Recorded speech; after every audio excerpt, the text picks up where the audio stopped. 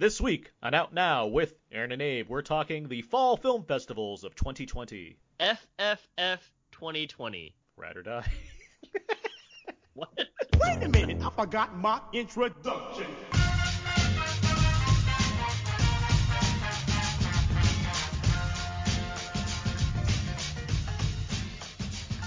We are now recording, and this is Out Now with Aaron and Abe. I am Aaron, and as always, this is... Abe, hello. Out Now is a film podcast where Abe and I discuss new movies weekly. However, every now and then I like to have these special bonus episodes, whether it's one of our fun commentary tracks or something completely different. And this is something completely different. This is a special look at the fall film festivals of 2020. The award season has begun, essentially, as we're kind of getting into things here, getting into more of the quote-unquote prestige films as we talk about exclusive premieres and what have you.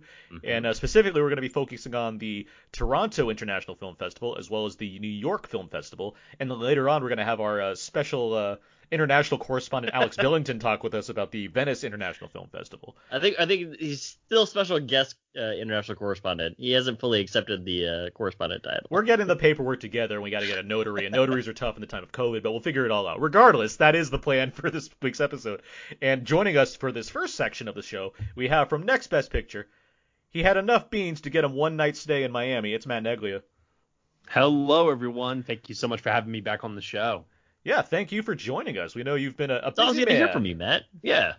Yeah, no, it's been busy. It's been crazy. And, having to do it all virtually without taking time off from my day job has definitely been stressful. Where in a normal year during these film festivals, I would be going on like a little mini vacation of sorts. So it's definitely been a lot. But at the same time, it's been very exciting because in a year where we've been deprived of so many movies coming out in theaters, it feels really, really great to be able to get to see what are my favorite kinds of movies of the year. And those are the Oscar contenders or even some more obscure titles that will, maybe contend for documentary or foreign language films that people don't necessarily know about yet. But this is where the buzz starts to grow. It's almost as if you're looking for the next best picture. Almost as if. Yeah. Wow. Whoa. You should think about that more, Matt. I mean, I think there's like a name that you could make up. I think there's a whole website I could design around this very concept. I mean, Who would have thought? yeah, it's nice to look for those kinds of films, but I'm more upset that I'm missing films like Gerard Butler's Greenland and The Hitman's Wife's Bodyguard. I mean, it's just things like that. We weren't going to talk about those on the show. And I'm actually kind of bummed out too. I'm not even kidding. Love Geostorm. But seriously, yes, seriously, yeah, it's going to be exciting to talk about a lot of these films because there are a lot that potentially are going to at least be nominated for Best Picture to some degree for some of these, as well as other, major awards. But that's a bunch of stuff we're going to get to in a second. We got to get to some show notes real quick. Go through some business here. First up, a new commentary track. That's good. Let me get back to that. Let me put a pin in that because I got to talk about this other thing first. Horror episodes. It is October, almost October. It's coming to October, which means that we're going to do a series of horror episodes as we've been doing for the past several years, which are always a lot of fun. We get friends of the show, Brandon Peters, Jimmy O, and Jason Coleman, along with other guests occasionally, to talk all about various aspects of horror cinema. We have a really cool lineup of shows planned for that. We'll get to that when we kind of introduce those shows. But there is one that I can announce. We will be doing a commentary track for Psycho next month in honor of its 60th anniversary. That's one of my favorite films ever, so I'm very excited to talk about that. But yeah, so that's going to be a lot of fun. Did we get a chance to hire that one actor from Universal that just stands there like Norman Bates? Yeah. Okay, we got him? Yeah. Excellent. We sent him to Brandon's house. It's gonna be. It makes sense. It makes sense for him. Because speaking of Brandon Peters, he has a new show called The Brandon Peters Show. He does.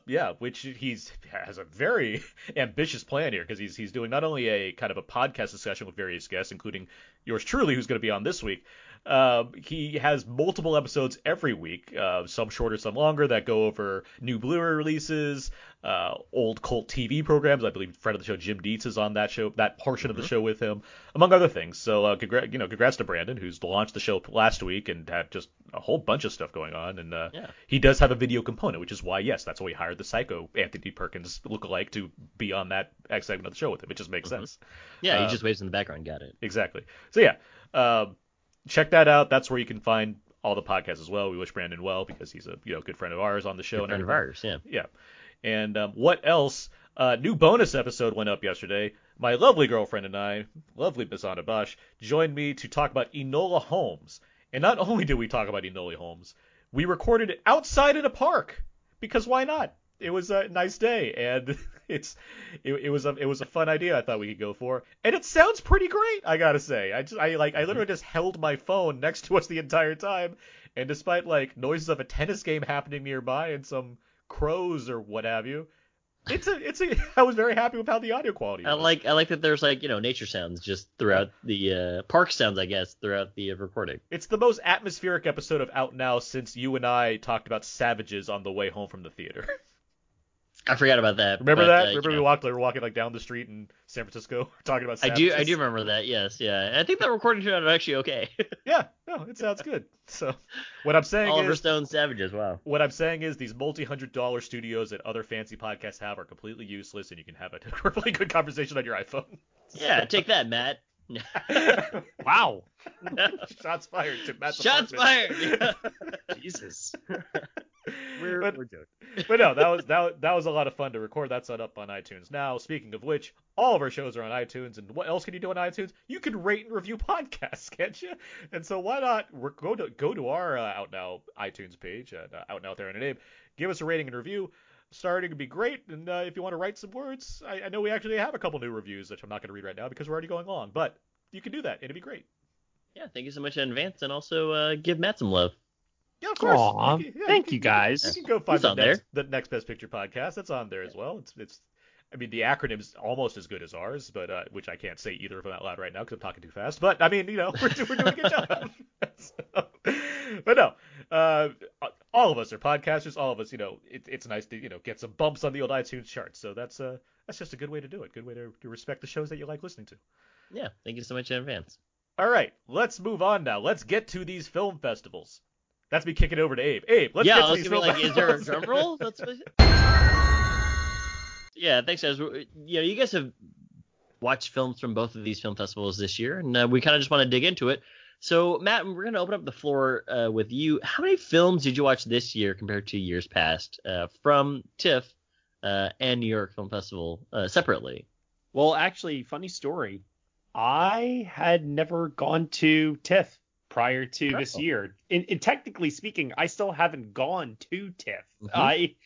I actually, this was interesting for me because it was a virtual festival, and because I am the editor-in-chief and owner of nextbestpicture.com, I was given quite a lot of, well, let's just say concessions when it came to the festivals this year. A lot of olive oil. Yeah, we'll say that. So I got my fair share of movies in for the festival, even though I technically wasn't fully covering the festival. One of my writers, Dan Baer, he actually was accredited, and he was writing for the festival and doing most of the heavy lifting throughout. And, most of my watching was revolved around the Oscar race and other pieces that we are currently working on as well. And I wrote my fair share of reviews here and there. But for the most part, this was a very, very unique situation, to say the least. And yeah, I've never actually physically gone to Toronto.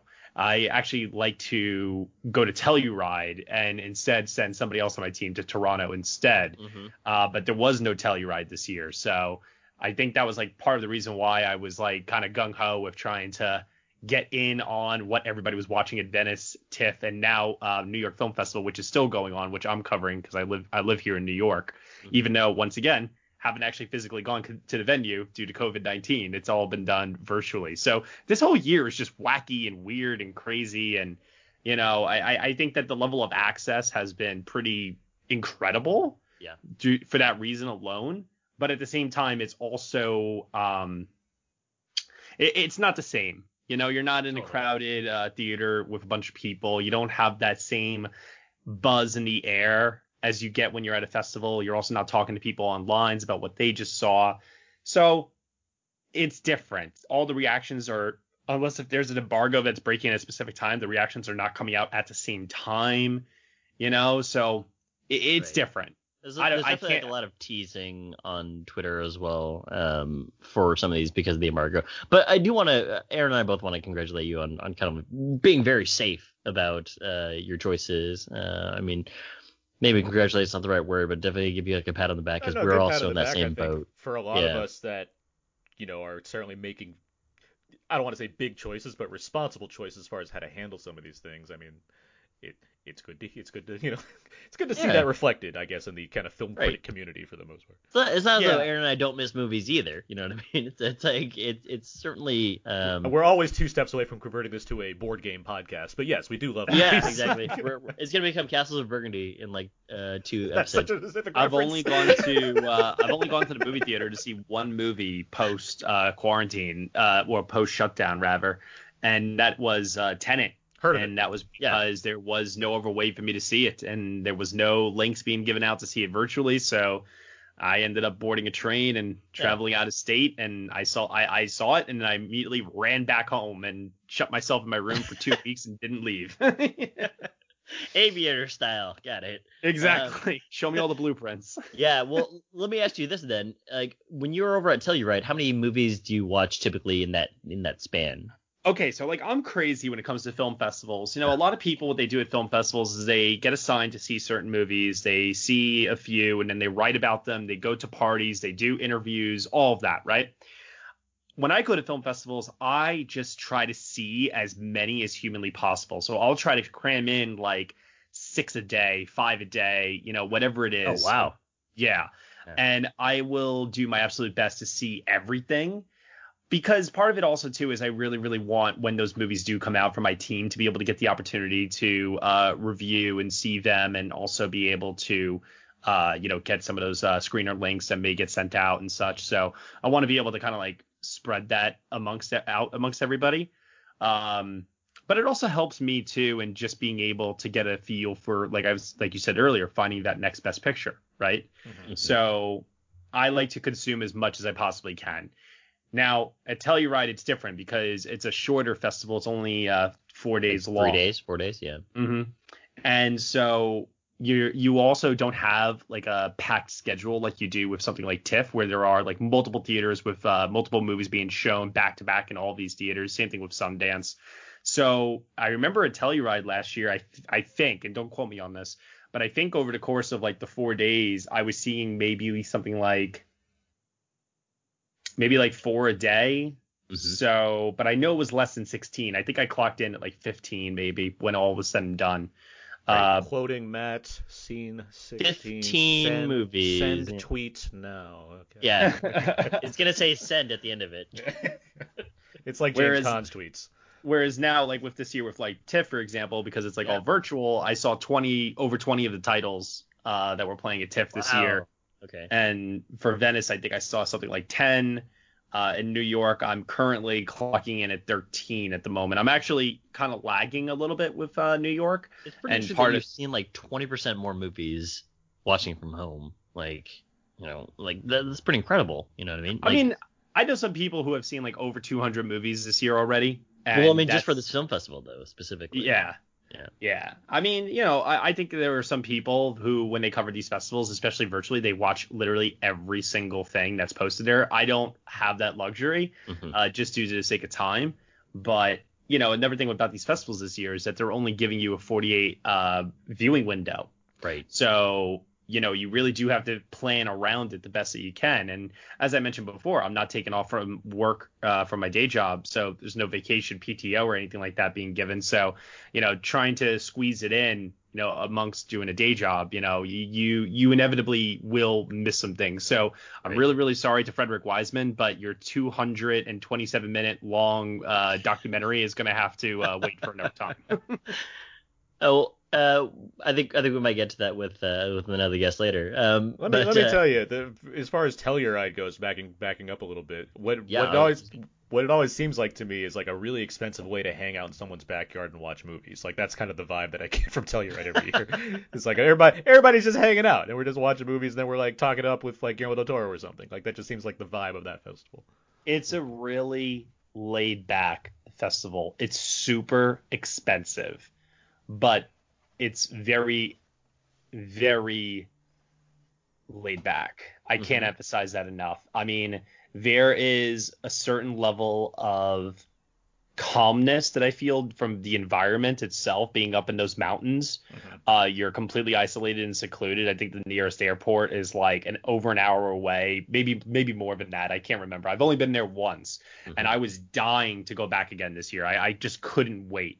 But unfortunately, it didn't happen. So hopefully next year. But do you remember which year you went? Yeah, last year. Oh, last year. Okay. Yeah. Okay. I was supposed to go to South by Southwest this year as well. That was going to be my first time going to South by Southwest, and I had everything lined up, plane, Airbnb, and then unfortunately, that's when COVID like really struck and the festival got canceled. So, yeah, I mean, I count myself very lucky to have gone to Sundance back in January, because I think I walked away from Sundance having seen close to 50 movies while I was there, and so I felt like I got like such a head start this year, and looking back on it, it's like, holy crap, if I hadn't gone to Sundance, like this year would just felt so desolate to me. But a lot of those movies are starting to see the light of day now, and a lot of them to get picked up by some of the streaming platforms out there, and they have been seen by some people. So in the end, it's like we are all still waiting for A Promising Young Woman right now, which is my number one favorite film of the year, my favorite film I saw at Sundance. But, you have other stuff like Minari will be coming from A24. We will eventually get to see the 40-year-old version on Netflix, for example. And, The Father is making the rounds right now at the festivals. So, all hope is not lost yet. A lot of these movies will see the light of day. And I'm sure that a lot of movies that got postponed out of 2020 and into 2021, the same thing applies. It's like, yeah, it sucks. Yeah, we got to keep waiting. But we'll get there. We'll get there eventually. Yeah. And exactly. I mean, but Aaron, how many films did you see? Like, you've been to other film festivals, and like, are you consuming more movies now because of the online format than in years past? Definitely. I used to do the Newport Beach Film Festival quite a bit, and I'd see a lot there. But as far as these big ones go, I've never been anywhere beyond like the AFI Film Fest, and even then, that's still me. Since I live outside of Los Angeles, I'm still traveling to Los Angeles, so there's not a huge amount of films I'm being able to see, just because I'm not commuting every day, and I'm not like making it, I'm not going to stay there or whatnot. So I've seen my share of films. My lovely girlfriend and I, we've gone to the San Diego Film Festival a few times as well, and that's another one where they're doing it virtually this year, so I'm curious to see how that's going to go, if I'm able to like see more, assuming I even get a press thing for it or whatnot. But yeah, I just wanted to throw that one out there also. Nice. Yeah. So this year, yes, because I've never been to TIFF, and now I've been to TIFF essentially by getting a login to see all these films via press, and so I saw like 13, 14 films at TIFF, just because I could squeeze in a lot at night essentially and watch a bunch of movies before doing work in the morning, let alone writing about these. So yeah, I was able to see quite a few at the Toronto International Film Festival, and then at New York I've seen only a couple as of now. But yeah, I mean, as far as this format goes, it's allowed me to have a lot more access than I would have, that's for sure. Yeah. I haven't seen any of them because I haven't been given this key, but I will. I want to ask you, Matt, specifically about the New York Film Festival. What do you miss about the New York Film Festival? Like, physically miss about the going out into these theaters? Like, what are some things or aspects that you miss about the New York Film Festival? As far as what I miss about New York, I mean, that's really tough for me to say because I live in New York.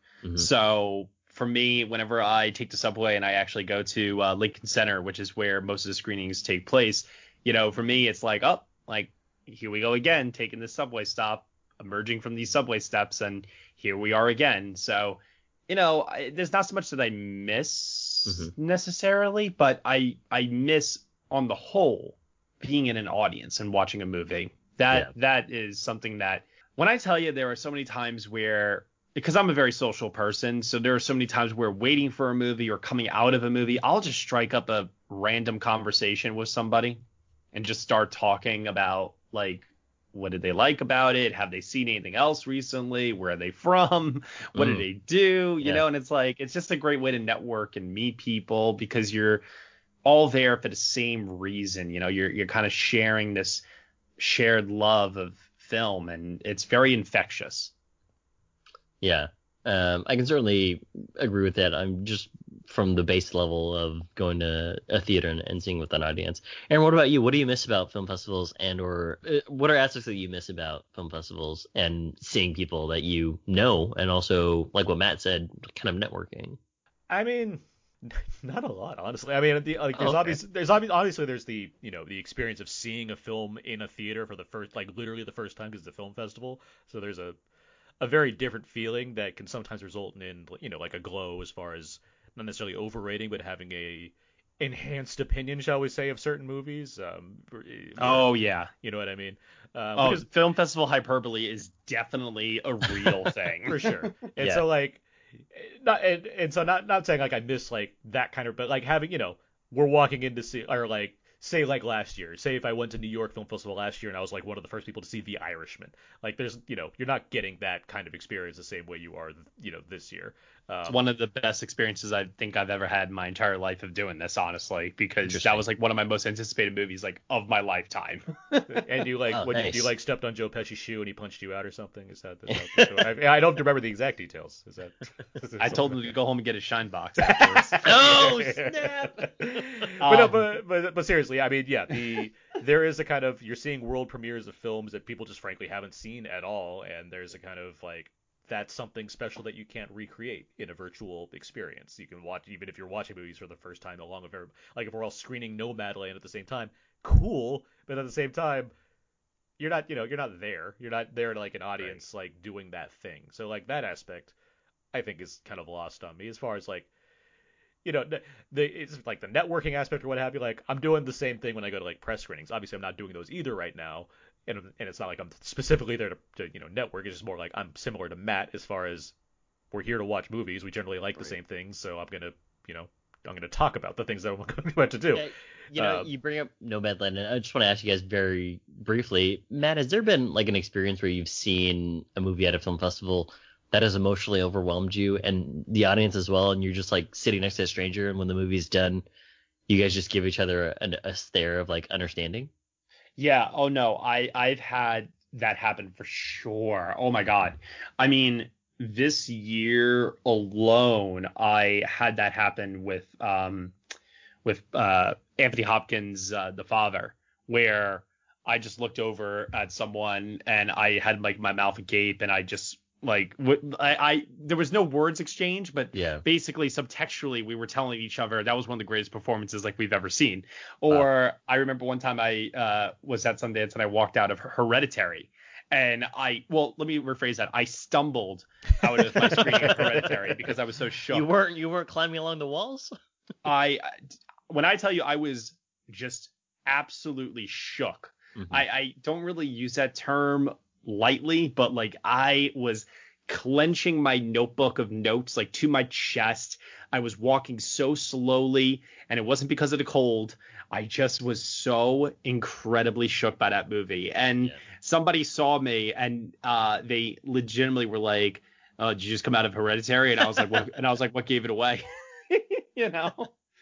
But yeah, no, there's definitely that feeling sometimes of when the credits roll and you're sitting with a buddy or something and you just, you have that moment where you just are applauding and you look over and you just go, wow, like sometimes words just fail and you are right, completely overwhelmed by it. for sure. Aaron, same thing with you. Have you had those experiences? Not necessarily with like a. Well, let me backtrack. So, like, as you recall, Abe, I met Anna at the Newport Beach Film Festival back in 2014. Like, that's where we met, and been with her ever since. So, like, I might see, still have that text so see, somewhere. so seeing, seeing movies with her as I have, specifically, like we've gone to AFI Fest together a few times, like where we saw Patterson at the AFI Fest, which was my favorite film of 2016. Hmm. 16? Yeah, 16. And it's like having that kind of experience and being with Anna, like that's made me go that way for sure. Like I haven't done enough film festival stuff, let alone been there with like random people enough to like have that kind of specific experience. But seeing things with Anna, like that's certainly given me that kind of like I can't wait to talk to you more about this after we're out of the film festival type of feeling. Right. Well, let me switch it up now, and so I want to talk about something that you touched upon earlier, Matt, about the way that this is being formatted. So this is a streaming format, and like what you mentioned, it's a specific time frame, right? I think you can only rent movies from 4 p.m. through whatever p.m. And you have 24 hours to watch them. I could be wrong, but I want to ask you and open it up to you first, and then I'll ask Aaron. Like, what did you think about the formatting of TIFF and New York Film Festival? And if there's other details, please give those. So far, honestly, I think it's been good because the 48-hour window that you're given at TIFF and now at New York Film Festival, it really does give you a sense of urgency. And I really have to get through this. And there's still that level of planning that goes into it, where if the festival started on, one day and it goes, let's say, 10 days or whatever it is, and you had that entire time to watch all these movies, a certain level of procrastination would probably set in with a bit of it. Where this window, it really does make you, go, oh my gosh, I really want to see this. The window is closing. Do I try to squeeze it in and then maybe get like 4 hours of sleep tonight, before it expires in the morning? Or do I get to bed like earlier and then watch it early in the morning before it expires? It's like there's still some decision making involved with it. And I like that. I like that you have to make hard choices and that you are forced to. Because honestly, like sometimes, especially, and Aaron could probably speak to this too, considering how busy both of us are, I really do feel like we both need like pushes sometimes to do certain things. Otherwise, we just get so wrapped up like in our day-to-day activities of everything else it is that we're working on, that if we didn't have that little push, as a Joker would say, we wouldn't get anything done probably. And what about you, Aaron? Did you appreciate the format, and did it feel as though it was pretty seamless? I definitely appreciate the format. I mean, I do think the necessity of a time frame is like obviously to help with like the lack of, I guess, piracy or what have you, but it's also, yes, it does give you a need to watch certain films at a certain time. Just like if you had a regular schedule, you can't just walk in, to a 2:00 movie, 5:00 the next day. You have to walk into it when it's scheduled to be on. So like that, I think that's a good way to get around the fact that you're watching these things virtually. Honestly, though, my favorite thing about TIFF was that the watermarks were on the side of the screen. That's my favorite thing about this, as far as not having to see my name plastered in big letters on the in the middle of the screen. Oh my God, why can't everyone else just do that? That's the biggest like first world kind of problem as far as like what made me happy about TIFF is the fact that they have a reasonable handling on how to watermark the movies that you're watching them, and it's not distracting. I do have one complaint, though. Yeah. I do have one. I did not appreciate or like, and this happened on very select few movies, FYI, but I did not like when a link would be sent over and they would say, you have 4 hours to watch this before the link expires. And it's not like it's 4 hours from the time that they send it to you. They specifically tell you what that 4 hour window is. From this time to this time, you will be able to watch this movie. Oh, and by the way, the embargo is the next day. And it's like, okay, I guess any ever plans I had now are gone for that evening. I know what you mean, and maybe the all of the sudden aspect can get to you. But at the same time, again, it's like if you're at a real film festival, they'd tell you, it's at 7:00.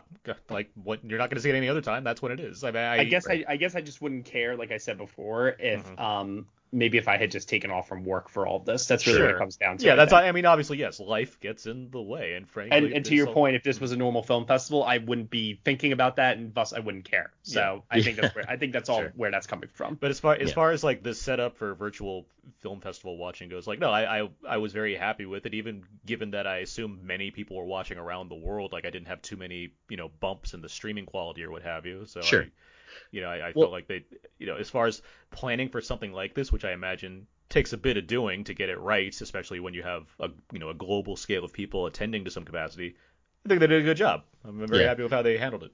And I think the follow-up question I have for both of you, Matt, to you first, would be, after the movie was done, after you finished watching the movie, did you immediately go to Twitter or something like that to try and see what other people's reactions were and write your own reactions? Like, how did you feed that? How did you satiate that side of the movie going experience of like trying to talk about it with other people? I don't look at people's reactions before I write my own. I just immediately whip out the phone and just type my reaction right away. I look at the reactions afterwards, and I think that's actually good because sometimes you can be completely off base from what the general consensus is, and that's okay. 100%. And I find that nowadays there is this like problem that's happening on social media where you are in the love it or hate it territory, and there is no middle section for being gray at all, and that's really, really bothersome to me. I have such a great example of this because I know you very much hated Antebellum. I saw Antebellum way early back in July and was in a vacuum and was like, I liked it just fine. Like I know what the issues are. It's not a perfect movie by any means, but I like more or less was like, yeah, it's fine. And so like seeing all of the negative reactions come out and it's all like grouped together, it's like, all right, like, it's not bothering me. Like I know what my thought was, but there it is. And there's been a lot of good writing, not denying that, but I know where I land with that one. But I know what you're saying as far as the online community goes and like getting a kind of consensus even before people have like most people have even seen something. There's just already like we know what this is. Like that's it, and that's the end of the discussion. Well, what's really funny to me is like I'll type up a reaction, and sometimes when it doesn't align with the consensus, people will ask me why I don't feel that way. And that's like the funniest thing is like someone will like write to me and say, everybody else really liked it. How come you don't like it? And my reply is like, because we're human and we're allowed to have, this freedom Differing to think thoughts. however we want. Yeah, exactly. Like, why does there have to be something wrong with me if I, didn't particularly like this performance that everyone else is going crazy about, or et cetera, My reply is generally a week after, and it's like, well, here's 1,000 words and 2 hours of talking on a podcast that can explain that for you. Well, actually, you know what, Aaron, I've learned that, the reaction is that it's just a reaction. And when people are always asking me for follow-ups and stuff, I'll usually say to them, hey, listen, we'll have a podcast about this.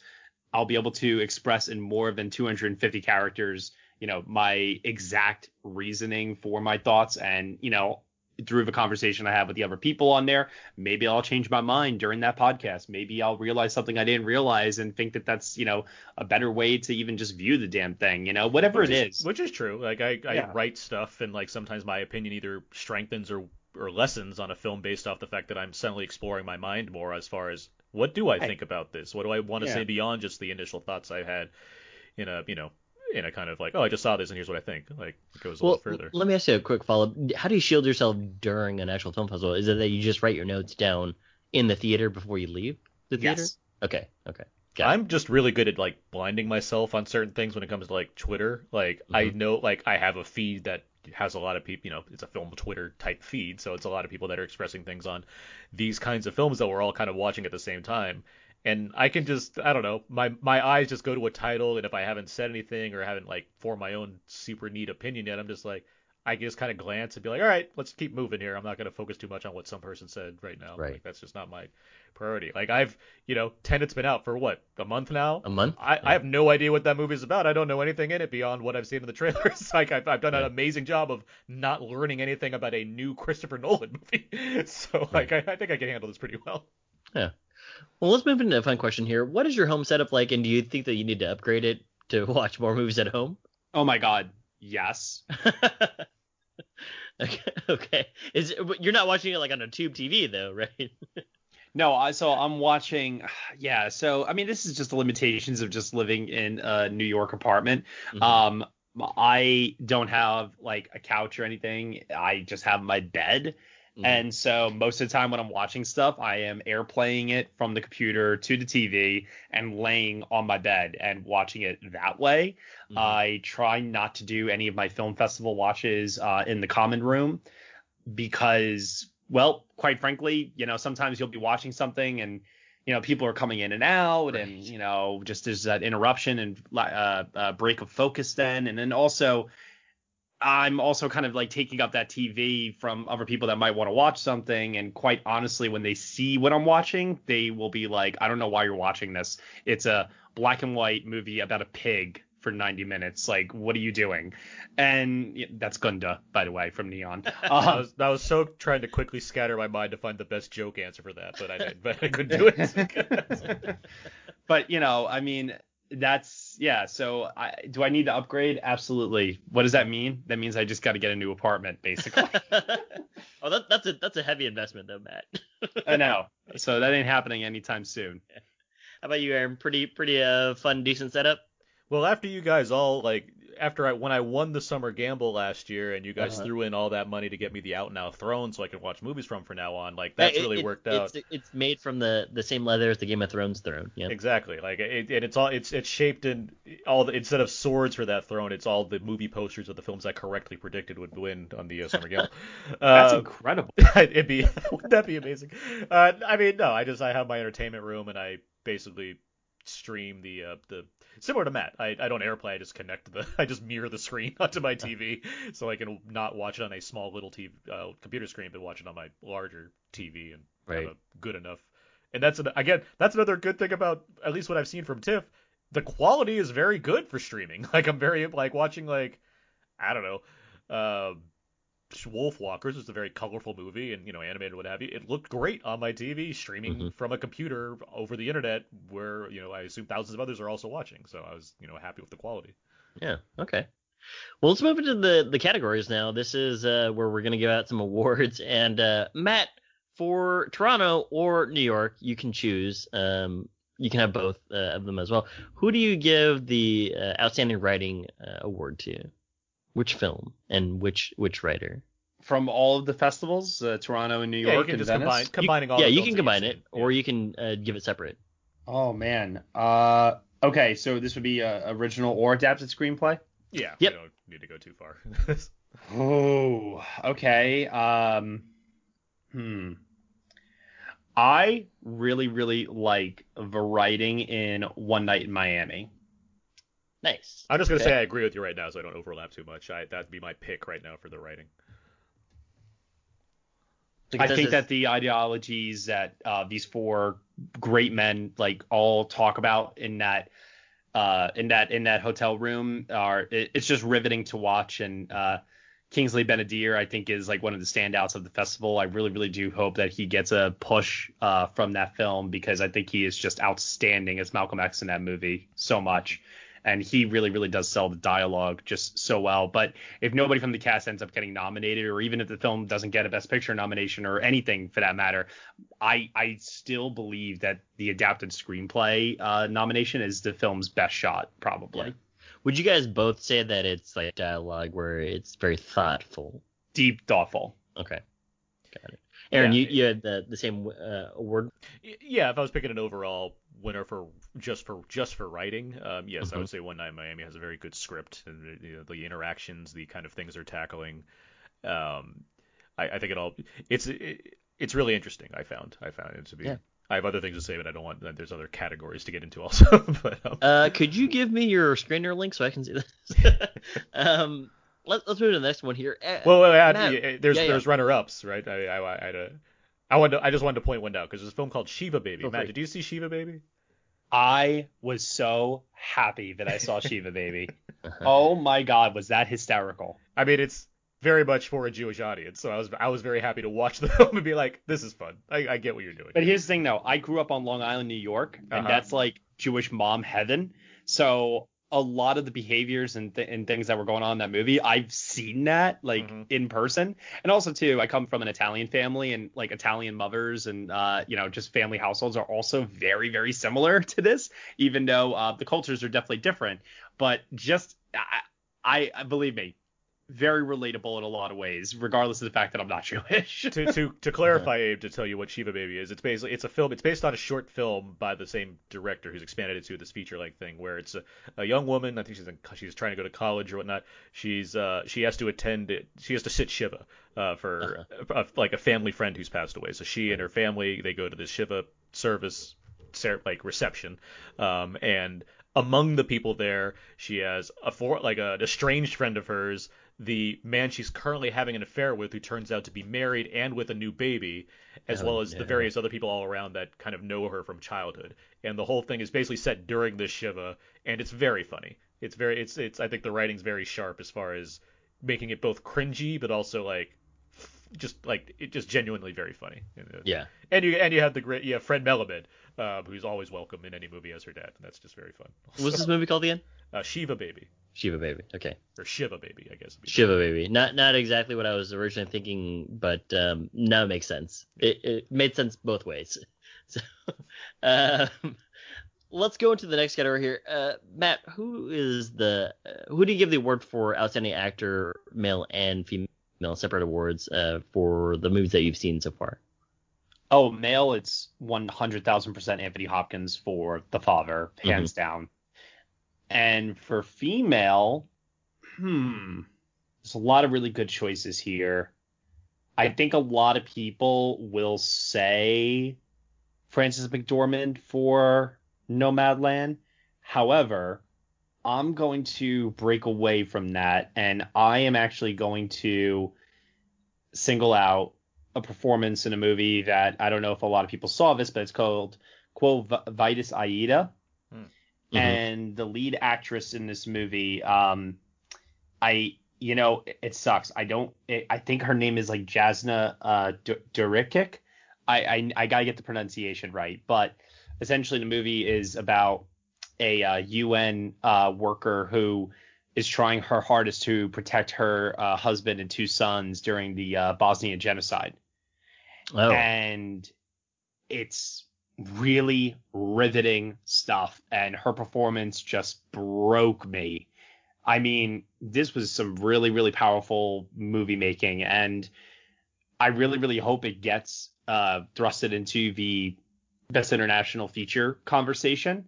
But that's an unsung performance that, no one's going to talk about, so I'm happy to mention it here. I dig it. I'm glad that you went against the grain with Frances McDormand there, but still, I dig that, you're shooting your shot. Aaron, what about you? Outstanding actor, male and female, for movies that you've seen? For female, it would be Frances McDormand. I mean, there's a lot of good performances I've seen, but I mean, Nomadland's just really good, and she's obviously very good in it. And I especially think it works because of how different it feels from her previous 2 Oscar wins, where you have Fargo and 3 Billboards outgoing for Fargo, and then just kind of very much driven to make a point through her dialogue is very much part of 3 Billboards, where this movie, it's very internalized. Like, she is talking, she is having conversations with people, but there's a lot more introspection and a lot more just emoting and understanding things based off her actions versus, her explaining how she's feeling at every turn, that I think really inform what's going on with this movie and with the kind of style that Chloe Zhao brings to it, the director. I think it just kind of works to provide another really strong performance for McDormand. As far as actors goes, I have not seen The Father yet, so I unfortunately can't. When you do and you start bawling at the end of it, please text Matt. Okay. And see, there's another thing. I know very little about The Father beyond I assume there's something sad that's happening, and there's Anthony Hopkins is doing a thing, but I've tried to avoid knowing too much more about the film from there. But with that said, it is for Mads Mikkelsen and Thomas Vinterberg's Another Round. Oh, yeah. I was a huge fan of The Hunt back in 2012. I think you might recall that, Abe. I was championing that film as much as, and when just the fact that it got an Oscar nomination, I was like, I'm so happy about this. Yeah. By the way, I saw that film. Super uncomfortable movie. For sure. I saw that film, by the way, at the Newport Beach Film Festival. There you go. But no, and so him re-teaming with Vinterberg again, another just really great performance. And it's so much like The Hunt, like he's just playing like average guy. Like he's not playing anyone particularly special. He's just like a guy. He's a teacher, and he and his friends concoct this scheme, and they go through it, and it's a terrible idea, and terrible things happen in addition to some things that are somewhat, there's some levity, but it's really like more about how far down the spiral can we go. But through all of this, Mads Mikkelsen is just so good in this movie. Like he's so like he's natural, but yet you see the conflict in him, you see the things he's going through, you see the way he interacts with his family and his friends, and it all just comes together really well. Like whatever he and Vinterberg are cooking up together, like I'm into it. I'm into what they're gonna do because I really like this collaboration. Yeah, I didn't think it was as good as The Hunt, but I really did enjoy it quite a bit actually, I thought agree. That it's I really thought that its exploration of like the human condition through the social experiment that they were doing was actually quite enlightening and very interesting to say the least. Sure. I do want to just give one little disclaimer, and that is I have not yet seen French Exit at the New York Film Festival, so I reserve the right to mention Michelle Pfeiffer if indeed she knocks it out of the park. We will put an asterisk when we upload this. That's the film with her and what is it, Lucas Hedges? Lucas Hedges and wait a minute, it gets even better than this. Oh, wait a minute. What's his name? Tracy Letts. Tracy Letts. Thank you. Oh, wow. But wait, though. Tracy Letts is playing a cat. What? He is voicing a cat. Oh, voicing. So he's not digitally mocapping it with digital fur technology to enhance We're not him. doing the Tom Hooper shit. No. Yeah, he's not doing Judi Dench though. But when the second I said that, the listeners are like, "Wait, is he though?" Because I would see Jason that immediately. Derulo? Yeah. Did you guys have a runner-up in both of these categories? You don't have to, but is there a runner-up, one person, male, female, from the acting categories? Matt? Vanessa Kirby for Pieces of a Woman. There you go. I think that movie is a little too melodramatic at times. Yeah. But I thought that her performance is what ultimately kept it together. Mm-hmm. And I also want to shout out on the male side. I did mention Kingsley Benadir a second ago. Yeah. But, this movie got trashed. I really thought that Mark Wahlberg was quite good in Good Joe Bell. And it's not great work necessarily, but by Mark Wahlberg standards, it is good work. It's like the most emotionally vulnerable like I've ever seen him like on screen before. Mm-hmm. And yeah, I mean, I don't know if that movie will now get distribution, considering, like I said, how much it just got completely destroyed by critics. It was picked up by Solstice Studios, who put out Unhinged earlier. Are you serious? Yeah, Solstice Studios picked it up. Yo, with Unhinged and now this, they are really making a case for like Film Twitter's #1 most hated studio. The marketing campaign is going to be insane, though. That's what I'm thinking for this one. Like, I've seen the Unhinged stuff. So, oh my gosh. To clarify, Abe, for you, Good Joe Bell is this drama, stars Mark Wahlberg. It's based on a true story. He's basically playing a man who's marching across America to speak up against bullying because of his gay son who suffered at the hands of bullying. I'll put it there. There's some various reveals that go on, but just to say, it is a film that's about Mark Wahlberg doing this action. And I agree with Matt. I mean, I don't think the film's particularly good. I do think Mark Wahlberg is quite good in it, even if it's not my favorite version of Mark Wahlberg. My favorite version of Mark Wahlberg is the kind with a chip on his shoulder. The guy that's very the guy with the chip on his shoulder. The guy that's very needy and insecure. That's my favorite Mark Wahlberg. That's the best kind. I just appreciated the fact that he tried. Yeah, that's like my big takeaway ultimately, is that I appreciate that he tried, and I also predict too. I don't know what it's going to do necessarily in this COVID world, but if COVID wasn't a factor and this was a normal year, I have a huge feeling that this is exactly the kind of movie that would play well with general audiences, especially in Middle America. And, once again, the Film Twitter reaction did not surprise me at all. Interesting. Yeah. So no courtesy honks, just a full-on honk here, huh? I got the joke. I didn't know what you meant at first, but it took me a second. It's Unhinged. Well, let's move on to outstanding director. Wait, I didn't get to some runner-ups. Oh, yeah. That's a good joke, though. As far as a support runner-up for act, I mean, I agree with Matt. Vanessa Kirby is very good in pieces. That's the main thing about that film that really works. That, and I think some of the aspects of the directing. And then as far as male performance goes, I really want to say Bill Murray in On the Rocks, because he's like his loosest he's been in years, and he's very funny in that film. That's the new Sofia Coppola film. Yeah. He's very good in it because of just how, like, he still gets that, like, I've been more dramatic for the past couple decades, and you can really see that in the performance, but he's still also really funny here. And I think that goes, there's plenty of credit to go to comedy just as much as there's drama, and Bill Murray pulls off both aspects, I think, very well. But I'm gonna pivot and say I know you like the actor playing Malcolm X in One Night in Miami. I think Leslie Odom Jr. is really good in One Night in Miami. Oh, he's my runner-up in that. Yeah. I think he's really good in that. I think he has just as tricky as a role as far as being one who's both a kind of a respected black figure to some degree, but also contending with the fact that the other characters he's interacting with have they've dug in more on the fact that they are black people that happen to be famous, as opposed to him, where he's kind of been more in this neutral zone that's slowly realizing what his presence in America really means. I think there's a lot going on there. Plus, he's Leslie Odom Jr. He can sing, and he gets to sing as Sam Cooke, and that's always fun. Oh, nice. Yes. Well, great. Let's move into Best Director here, or Outstanding Director, because we can't steal Best Director because it's copyrighted. So Outstanding director, Matt. Who did you give this award to for outstanding director? I don't want to sound like a broken record here, but I thought what Florian Zeller did with The Father was completely mind blowing. Mm-hmm. And when we talk a lot about like stage to screen adaptations, a lot of times the direction is the number one thing that suffers right away because the film has an inability to open the film up a bit. And with The Father, there is so much trickery going on using cinematic tools like editing, like production design, that it was an experience that was so immersive in a way like Memento was, where the editing and the structure of the movie really made you, the audience, feel what the main character was feeling. And The Father succeeds in doing that exact thing as well. And it's pretty incredible, to say the least. I think that he's a dark horse to actually break into the director conversation. But runner-up would definitely be... it's funny because I want to say my runner-up is Steve McQueen for the Small Axe anthology, but A, it's that there's multiple movies, B, they're television movies, and C, it's not over yet.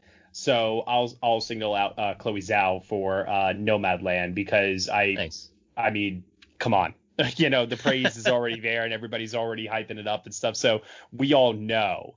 But to say that this is, I think, I think it is a step up from the writer, which I quite liked. But when I say a step up, I think it's the same style as the writer, but with how do I say this? But like with a story that's going to be a little bit more, I think, accessible, yeah, for not a mainstream audience, but just more for the film critic circles, like in general, mostly because of the presence of Frances McDormand. I'll throw this out there. The writer was Abe's favorite movie of that year. Yeah, I was gonna say it was my favorite movie from like a couple of years ago. So yeah, and the cinematography in this is just, I mean, my God. Yeah.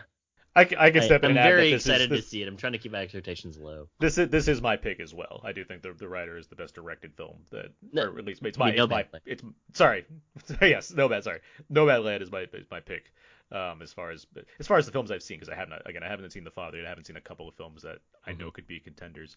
But no, I do think that Nomadland is just wonderfully well assembled. I think it does a great job in a lot of ways. I don't want to get too far into it because I know, Abe, you're going to see it, and then we'll probably eventually have an episode on it. So I can table some of that conversation. Okay. Did you have a runner-up, Aaron? It's because I have like a top 10 list to tip, but like, am I thinking my number 2 is also the second best directed film? Maybe. Because I do really like Another Round from Thomas Vinterberg. I do think it. I think the way he's made this film to kind of ramp up as far as these characters. Just, I guess, to clarify that movie. So Mads Mikkelsen plays a teacher. He has 3 other friends who are also teachers, and they decide, what if we just were constantly having alcohol in our bloodstream and see how that affects our lives? And it's insane. And as they find success in doing this, they're like, well, let's increase the amount of alcohol we have in our blood system. And it's like, all of these are bad decisions. But I think what Vinterberg does is really well as far as kind of establishing what the stakes are here, how these characters are dealing with all of this, and kind of increasing that in a way where I think there's a couple other films that I've seen that want to kind of delve into heavier topics but don't seem to have the best idea of how to balance the tone for that. I think this one does that really well. Okay, nice. Now let's get into the meat here, where the best film, and for this one, what are your 2 runners up, and then who's the winner of the best film that you've seen from these film festivals? Matt? All right, so the best film I've seen from the film festivals, I would say, it's got to be Nomadland. Okay. Followed by The Father. And you know what?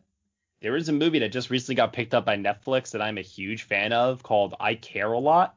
And it stars Rosamund Pike and Peter Dinklage, Diane Wiest, Chris Messina. I've heard of this one, yeah. Yeah. This movie is, in my opinion, this was like the Knives Out of the Toronto Film Festival this year in terms of it just being an audience mainstream studio film that had laughs, it had twists and turns, and some badass performances in it, and I really, really, really dug it. I know it wasn't like the most well reviewed of the festival by some people, but there was this entertaining quality to it that I just kept on eating up while watching it. I really, really enjoyed it a lot.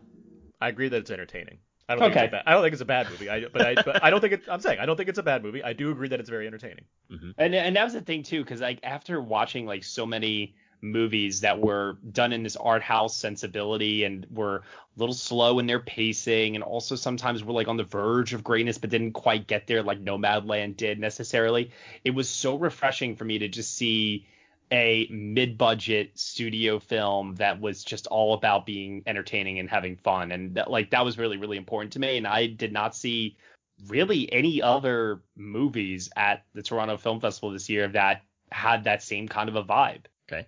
Aaron, what about you? Runners up and winner for Best Picture, or people's choice? The winner's Nomadland. I mean, that's just easy. For me. It's like it just stands out.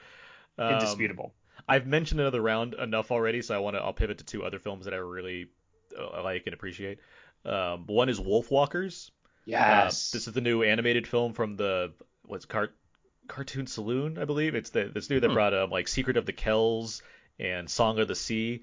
They do this kind of I don't think it's hand drawn. I think it's computer, but it just has this very. But it does look kind of. It has this unique kind of almost like concept art kind of style that's animated. Yeah. But I do think it might be my favorite one of the. Like I know The Breadwinner. I really like that film as well. I think that was a different director though. It's the same directors that did the other two films I already mentioned. I think this might be their best one. I really like this film. I think it's very alive with color and animation, its animation style and what it's doing, and it tells a good story that I think hits on some interesting themes, but it's buried under the fact that it's set in medieval times about people that are against wolves outside of their walls. I think you can already draw some parallels if you think about that for a second. But I mean, I think the movie does a good job of being like generally entertaining for an all audience kind of crew, and doesn't shy away from certain darker elements that you'd see in older Disney animated movies or older animated movies in general that, weren't afraid to sanitize themselves for the sake of being clean and friendly for everybody. I think it has some cool things going on there. The other film is a documentary. It's MLK FBI. This is a film that I think it's MLK/FBI, right? Yeah, it's the film that features a lot of footage of Martin Luther King Jr. and it deals with how J. Edgar Hoover was just like militant in his plan to kind of discredit him, find every way possible to kind of make him look bad by tapping him in every aspect, every chance he could. And it's, on the one hand, it's not necessarily eye-opening, but it's just a reminder that the racism and segregation problems that afflicted America, specifically during the, 60s, 50s, what have you, that was not just contained to, the South. Like, that was very much a part of America as a whole. And I think the film does a good job of reminding you of that. At the same time, though, while there's a lot of like, oh, America, come on, kind of feelings going on, there's also a look at all this footage of Martin Luther King being just amazing. Like, and that just really like made me feel good. Like, despite the fact that I'm dealing with a movie that's shedding light on how much the American government is against a revolutionary leader who's one of the greatest heroic figures of all time, it also made me feel good of just seeing this man doing so much and like hearing him be human and what have you. Like, all of that just felt really, I guess, reassuring in a time where I don't have figures like that I can really call to mind from present day as much in the same way by any means. Yeah, I was gonna say, at first when I was watching that movie, I was a little worried at first because I didn't know if I necessarily liked the kind of tone that the documentary was taking in criticizing Martin Luther King, and I really thought that the documentary was like taking this side that was, well, let's just say it was questionable to say the least. But by the end of the movie, I really did kind of walk away with this theme, which was we're all human and we're all flawed and we all fuck up and we all make mistakes. And there is not a single person in this world that is a goddamn saint, unless if you're Mother Teresa. So I think that that's totally okay, because at the end of the day, it's our actions that define who we are. Mm-hmm. And nobody exemplifies that more than Martin Luther King. And the documentary does a great job of illustrating that. So by the end, I was won over when that became like the central thesis of the movie. But leading up to it, I was like, this documentary is like doing everything in its power to like discredit like Martin Luther King right now. And like, why? Right.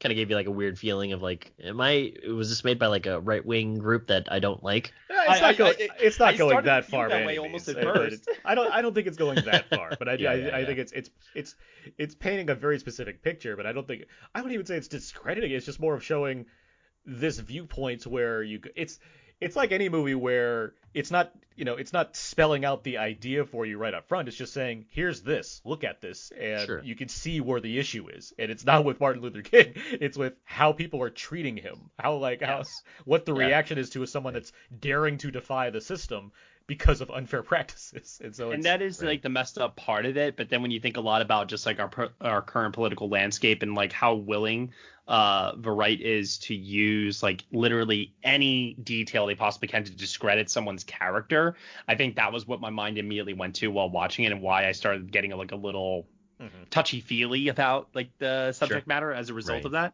Because I was like, that, how yeah. dare you like try to, illustrate Martin Luther King was anything other than the great man that history has clearly made him to be, but then, like I said, by the time we got to the end and I realized, oh, you know what? George Washington was a flawed guy. Martin Luther King was a flawed guy. Like all Yeah. these I was gonna people throughout history, Yeah, it's like I was they're gonna all add flawed. that too. I was gonna add that too because I haven't seen it, so I can't give like a full review of it.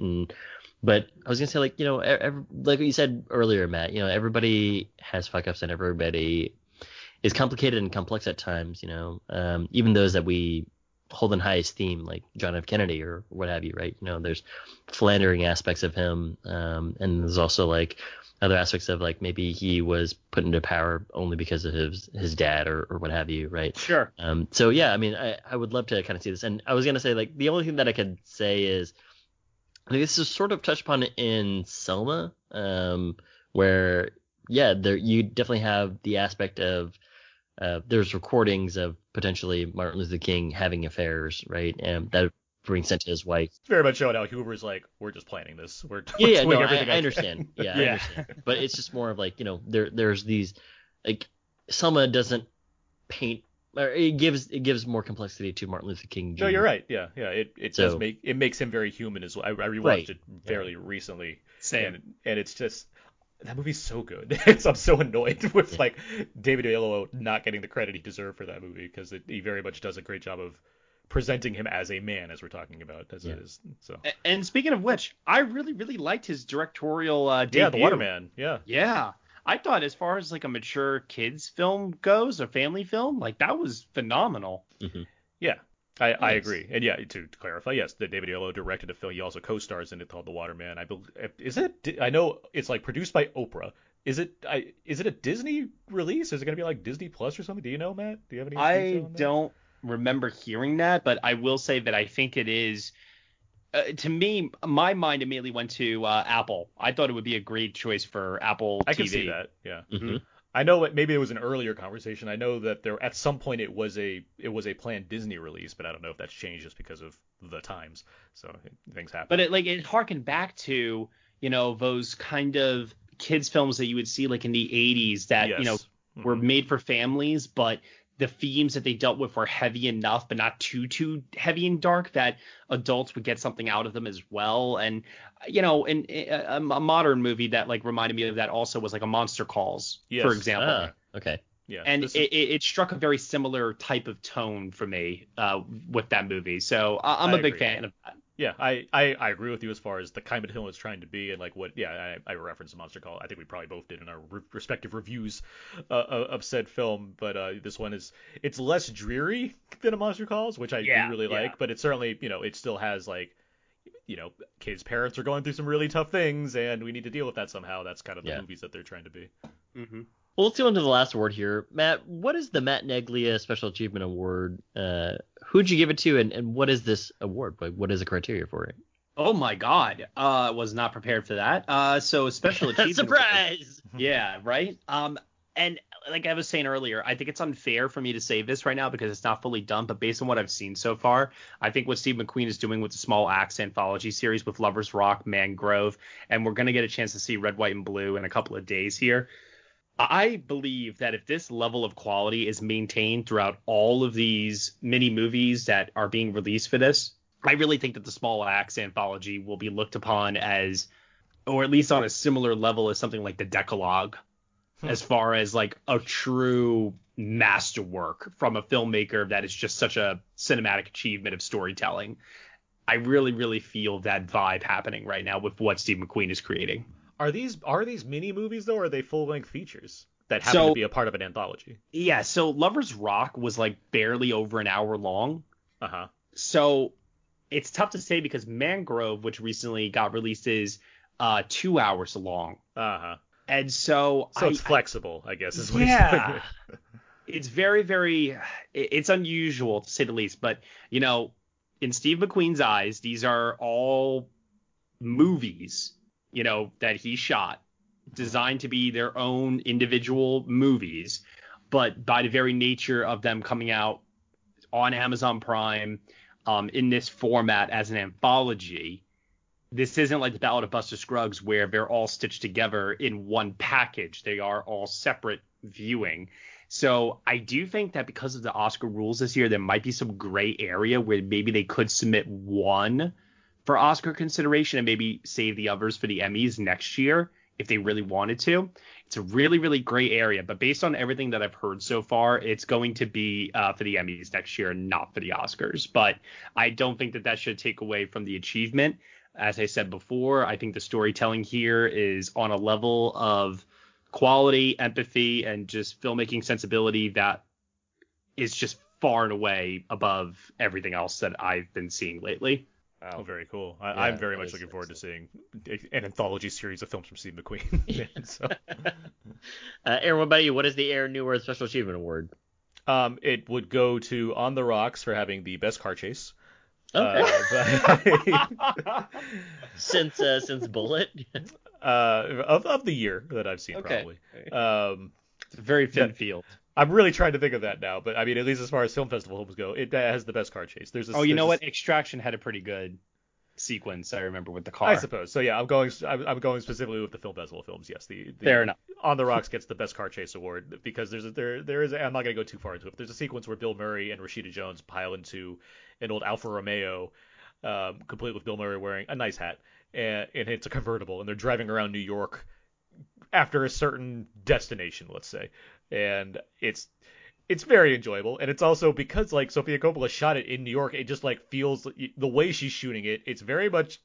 It's kind of thrilling to watch. Like as far as a drive with Bill Murray through New York goes, it felt like a intense car chase at times based off like how it was being filmed and swerves he's making around corners and stuff like that. So I was very, very much entertained by it. I dig it.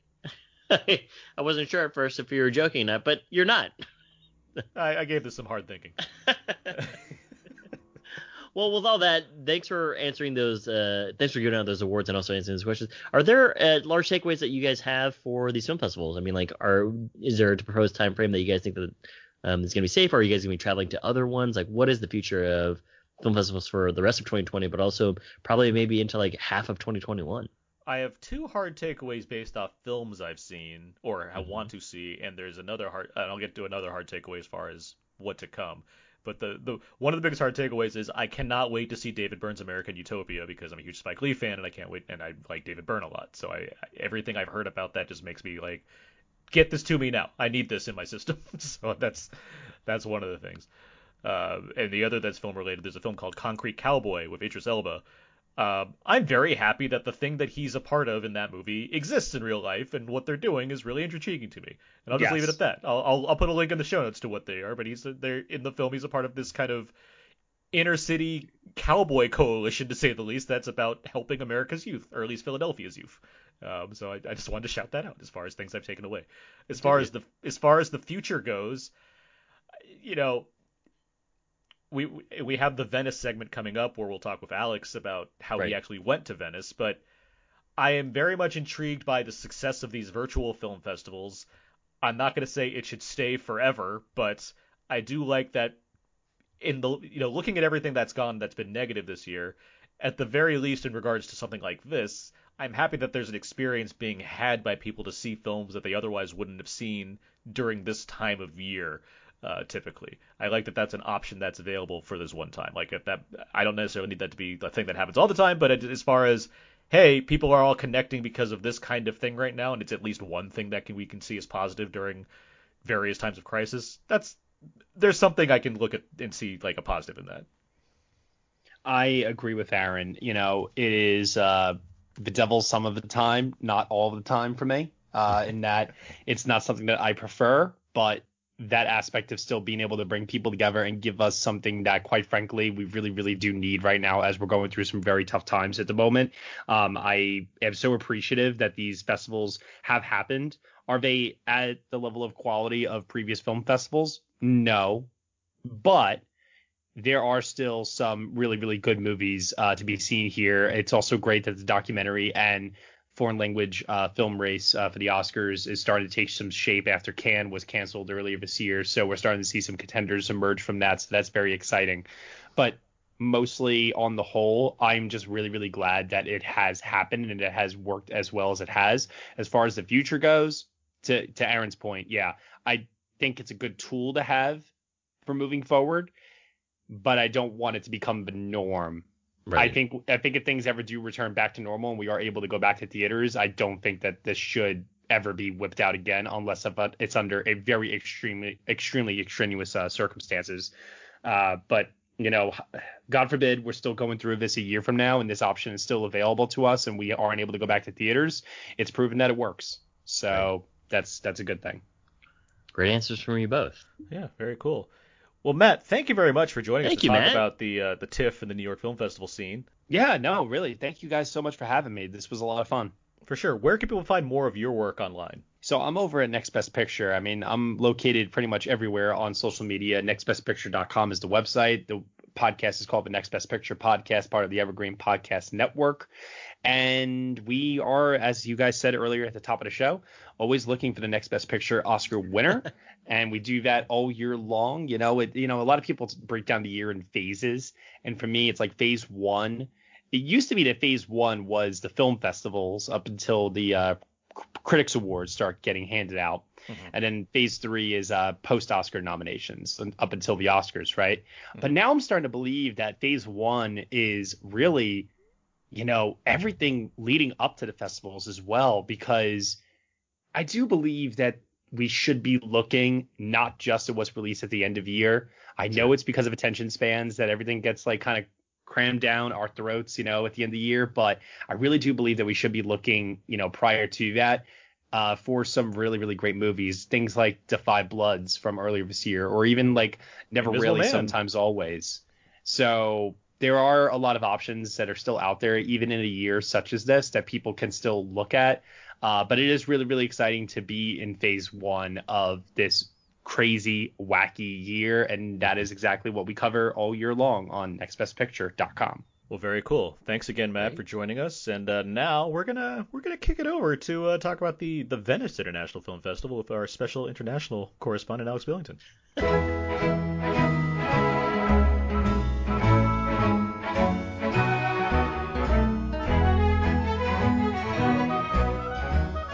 And we're back. Now, we're going to move on from TIFF and the New York Film Festival to talk about the 77th Venice International Film Festival. And joining me now, fortunately Abe had to step out, but joining me to discuss the Venice Film Festival, we have a person that actually went to the Venice Film Festival. What do you think there? See, we get guests on this show. That's what I'm saying. Joining us now, we have from firstshowing.net. He found pieces of an inconvenient Indian in the Nomad Land. It's Alex Billington. Hello, how's it going? Good. Alex, how are you doing? I am doing very good. Good. Well, glad to have you here. Let's get into it. Let's talk about the Venice film. So you went to Venice, correct? Yes. Yes. You've been before, I assume, too. Yeah, this is my fourth year. Okay, and obviously things are different. Was there a different feel? Was there a different vibe going on, like on your arrival this year in the Venice Film Festival? Of course. The big thing was that this is the first major festival to have taken place as a like live in-person thing since the shutdown. Cannes was canceled and everything since May, and March has been canceled, even South by Southwest. So the first thing first was like this, like exactly your question is like, how's it gonna go? And then right before, I think it was like a week or two before the festival happened, they officially made the rule change to say masks need to be worn during films too. Mm-hmm. Apparently it was only up until you sit down. And then they said, okay, we'll make everyone wear them during film. So that was the big kind of like, everyone is going into it, okay, we need to have masks basically all the time. which was fine with me. I was surprised that no one discussed how that works. Like, do I need to have a whole roll of masks in my bag ready to go, which is exactly what I did. I had one for every day, and yeah, and then the other funny thing was that everyone said, "Oh, Venice is empty. Venice is empty. There was no one there. There's no tourists." I think it was earlier in the summer, but by the time I got there, it was pretty much back to normal. So when I arrived and I thought, "Oh, it'll be empty," it was actually like, no, Venice is kind of just doing its own thing. And yeah, and the festival was essentially this kind of I don't want to. It scared me to say this, even thinking about it at the time, was like a testing ground of like what's gonna happen. Of course, I didn't want anything to happen, and I didn't want to have to worry about the risk of it. I put my trust in the festival, hoping that they would have taken the right precautions to do it correctly. I don't know whether a temperature check when you go into the cinema makes a difference, but they were doing that. Again, mask all the time. Social distancing was kind of the deal, but not really enforced because, you're walking around. How do they enforce that? And then the other major change they made this year was that everyone reserved seats. There was a minimum of one seat between everyone in the cinemas, and it was all like a reserved system where you see the seat map and you see where everyone is sitting. So this whole system worked well. It wasn't a disaster like I kind of feared it might be. And it kind of all came together in a celebration way of like, okay, we're back. But there was also, I would admit, there was a nervousness to everyone being there. Just again, because I'd you're imagine. like, Because there's a comfort level thing. I mean, obviously, it's like we're all here to enjoy a thing. We're all following rules at the same time. There is a thing that's out there that's kind of causing problems. So it's like, how do you watch a movie that comfortably while you're seated with a bunch of other people that have similar concerns to you? yeah, in Italy being one of the first kind of Yeah, worldwide yeah. cases of, they went into heavy lockdown A in real March. hotspot. Yeah. Yeah, and I had thought that part of what actually made it good with Italy is that they had been experiencing it before most of the other countries, even more before many of the other countries in Europe. So So they had it under I had control by thought, the time you were there, to an yeah, extent. and they had kind of established the rules that worked. Yeah. Like, Okay. There you go. in Venice, the Vaporettos, which are the boats, the big boat taxis, so to say, that drive you around the main canal. Every time you get on one of those, you have to wear a mask too. And it was actually fun because if someone tries to get on without a mask, they immediately get yelled at, and it's funny to hear that yelled at in Italian, like "La mascherina." So even the city was prepared and ready for it, and the city knows because it's a tourist city that they need people to be back, and I they like to don't. think when they yell La Masquerita, they're pointing at you, and it's like Invasion of the Body Snatchers, where everybody just like comes at you all of a sudden. Yeah, pretty much. I mean, that was actually the fun thing because look, I don't want to speak too much about it because I don't want to get into a political heyday, but I'm sending the this difference between straight to the UN afterwards too. So yeah, you no, don't want to avoid that. but the difference between what I read about and hear about in America and the way masks are properly accepted in Europe is to me completely night and day difference. Hmm. And then in Europe, there's of course people who don't want to wear it, but of course they know they have to. And the moment they're told they have to, they just cooperate because they know that it's the right thing to do. So it's still fun to hear them yell at people, but it's fun in a way where you're like, oh, they're just doing it because they know that they're actually upholding the policy. See, that to I me, hate. that sounds like people that honk their horns, where in America and in California, people seem to get offended by the fact that horns are honked, but I'm very aware that like in Europe and other places, honking's pretty well, like, that's just like, yeah, people honk. It happens all the time, and no one gets like frustrated about it. It's just more like, yeah, that's what we're doing now because you're not doing things right. Do it better. Yeah, That exactly, that's kind of the exactly. feel I get. That's the vibe I got when I was in Israel. When people are just driving in the wrong direction or doing something wrong, it's just constant honking. It's not because they're trying to be an asshole. It's just, hey, just do better, and then you move Yeah, on. Like there's no road yeah. rage. There's just do better.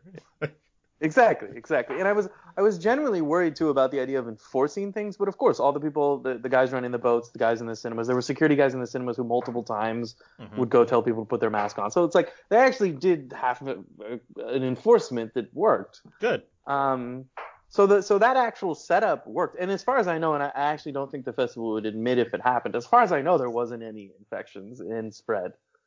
Again, as far as we know, publicly there was nothing ever revealed or stated. I mean, that's I good had to one hear. incident. I want to be on the optimistic side and just say, yeah, it went off basically without a hitch. I'd like to think that. Yeah, yeah, of course. I had an incident where there was a woman who was sitting near me who was very clearly sick with, I assume it was a cold. She Hmm. was runny nose, coughing constantly. And the rule, and this is what bothered me, the rule is if you're sick at all with any kind of sickness, Yeah. especially a cold or a flu, you're not supposed to be there. And that's what bothered me. I was like, this woman should not have been there, even if she doesn't have COVID. It doesn't matter what she has, she shouldn't be here. So they took it seriously, and I don't know what happened to her, but like that's the only No, they incident I shot ever had.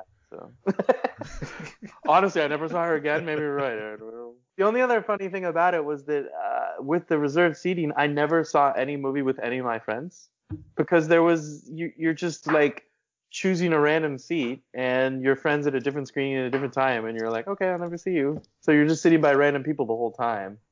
And I have no idea who any of these If people anything, are. that's a nice way to kind of encourage not like getting too close or anything. You're not because you're already in this state of, well, this is an awkward situation, and now you're next to strangers. You're like, I don't want to get any more close to you than I have to. So now you're really like practicing a extreme version of social distancing while in a movie theater. Yeah, well, I love not sitting next to people. Yeah, I like you're my a space. you're a thank you. huge loner, Alex Loner Billington. That's what we call you.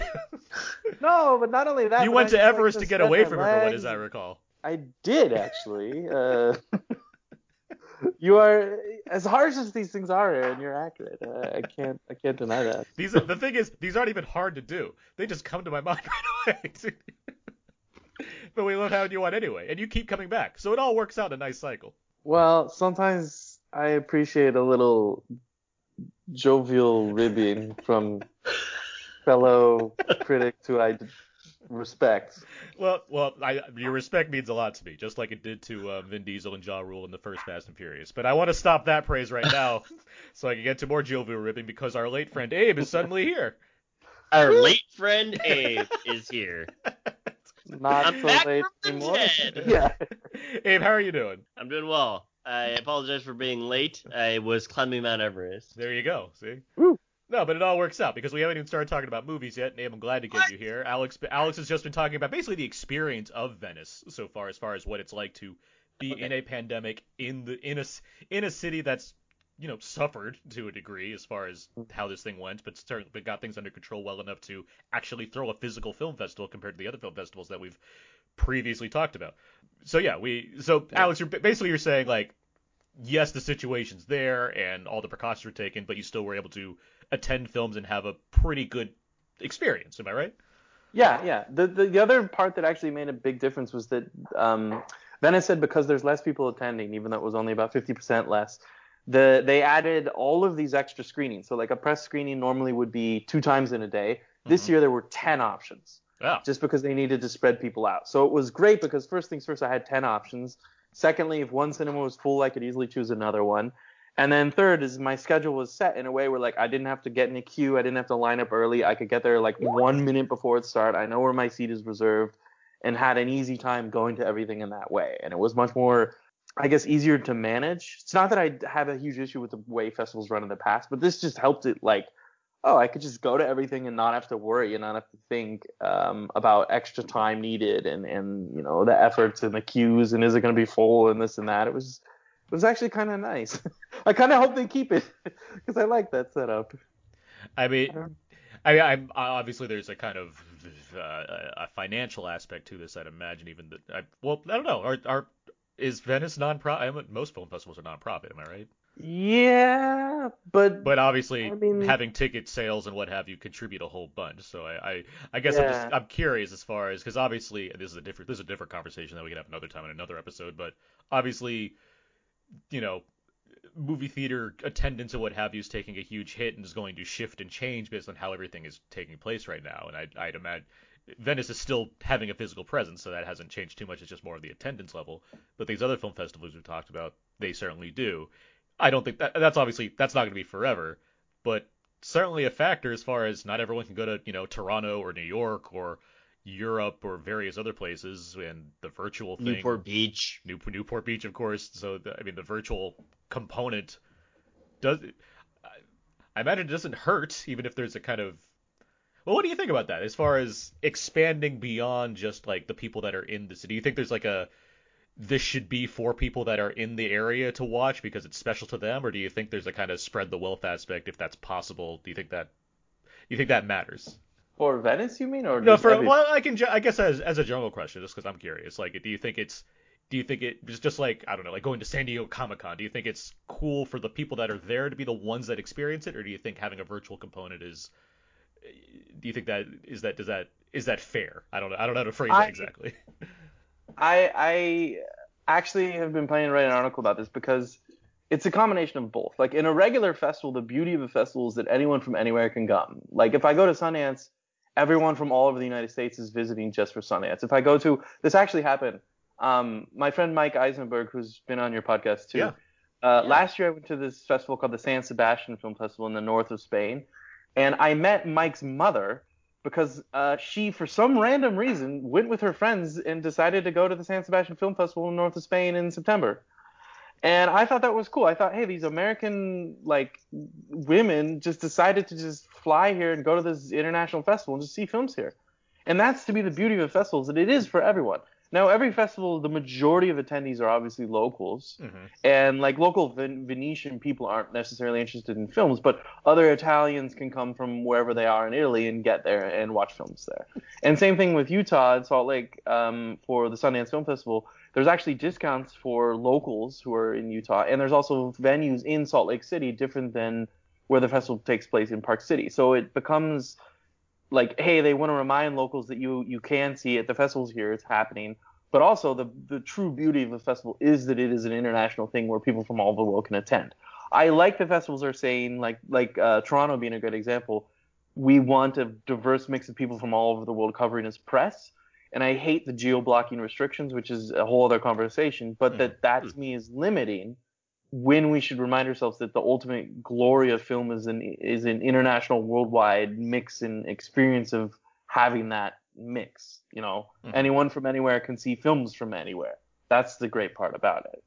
And granted, these films ideally will eventually arrive all over the world anyway in some capacity, so it's more, there's a kind of a buzz spreading aspect and what have you. And I guess there are various sides to all this as far as either going to the film or the film's coming to you, I guess. And that's a different conversation, which I'd be happy to have at another point. But I do want us to get on to talking about the actual films you were able to see as well. Yeah. I know. So, well, hey, let me throw you in here. Have any specific questions for Alex as far as kind of the movie experience? No, not necessarily. I mean, Alex, you bring up a really good point about like it's good that there's not this exclusivity type feel to some of these, because that would be very limiting. And also, I think that's kind of just, it'd been fortunate if it was like a cool kids club, and Aaron, you said that if people wait long enough, they're going to see it anyway. It's like, yeah, but at the same time, like, to your point about Mikey E, it's like, yeah, if you're like, I didn't know that it was like a family affair of their family both loving or all loving movies, but that's amazing that, you're able to bump into them in Spain at a movie festival, right? I mean, that's something that you typically don't really think about, right? It's like, hey, it's for this quote unquote young group, or like people that are cool enough to like go fly to other countries. It's like, no, it can be for anybody. I mean, I think that through doing this podcast, I've learned that, like, when you guys mentioned Telluride or something like that, it's like you could just buy tickets yourself. Yeah, like exactly. You could literally just go and watch like a few movies yourself, and you might not be in like the voting core, but still, it's not as though it's shut off. And so everybody gets an audience vote, so I mean there's that. Everybody gets to participate to some degree. I know what you're saying. Abe, I know what you're saying though. Obviously, totally. Yes, you're not sitting there with Kate Blanchett on the Venice board and like voting for the Golden Lion. Well, no, I mean not even that. I mean, like, you're not sitting there with like Alex Billington or something. It's like it can only be Alex Billington because he's like verified on Facebook kind of thing, or on Twitter kind of thing. You know what I mean? I mean, I don't want to vote with Alex anyway, but I get what you're saying. Yeah, but that's what makes it like really neat. Is like a pretty great experience. Although, to your point earlier too, Alex, like I also like sitting in the theater by myself, because I like to think that it's mine. So, but he sits at the top and wears a crown and everything, so it really emphasizes that fact. I sit at a good eye level for the screen. Oh, with the plebeians, I get it. Yeah. All right, well, let's talk about the movies you were able to see. I was going to talk about some of the ones that kind of stood out for you. Sure. Abe, did you want to go through this kind of the setup we have here, or do you want to just kind of be on a general basis? No, we can kind of go through like the noms and winners. Okay. Well, Alex, we'll kind of start at the bottom here. As far as kind of the best written films, outstanding writing, what would you put at the top of the list there? Oof, I love the script. Oh wait, I don't even know if this is Venice. It is Venice. One Night in Miami. I was trying to say I saw TIFF and Venice films, and they were both in the same mix, and I'm like, nah, I don't know which one was in Venice and which one was TIFF. But one of the best scripts is One Night in Miami, which is the Regina King featured Sorry, it's her directorial debut. And I don't think she wrote the script, but No, yeah, it's based on a play. yeah. But it's I had this in front of me, and now I don't have it in front of me. So keep going. We'll talk. Yeah, no, it is. Kemp it Powers, got it. There we go. Even if it doesn't it's based work- on his play too, Kemp Powers.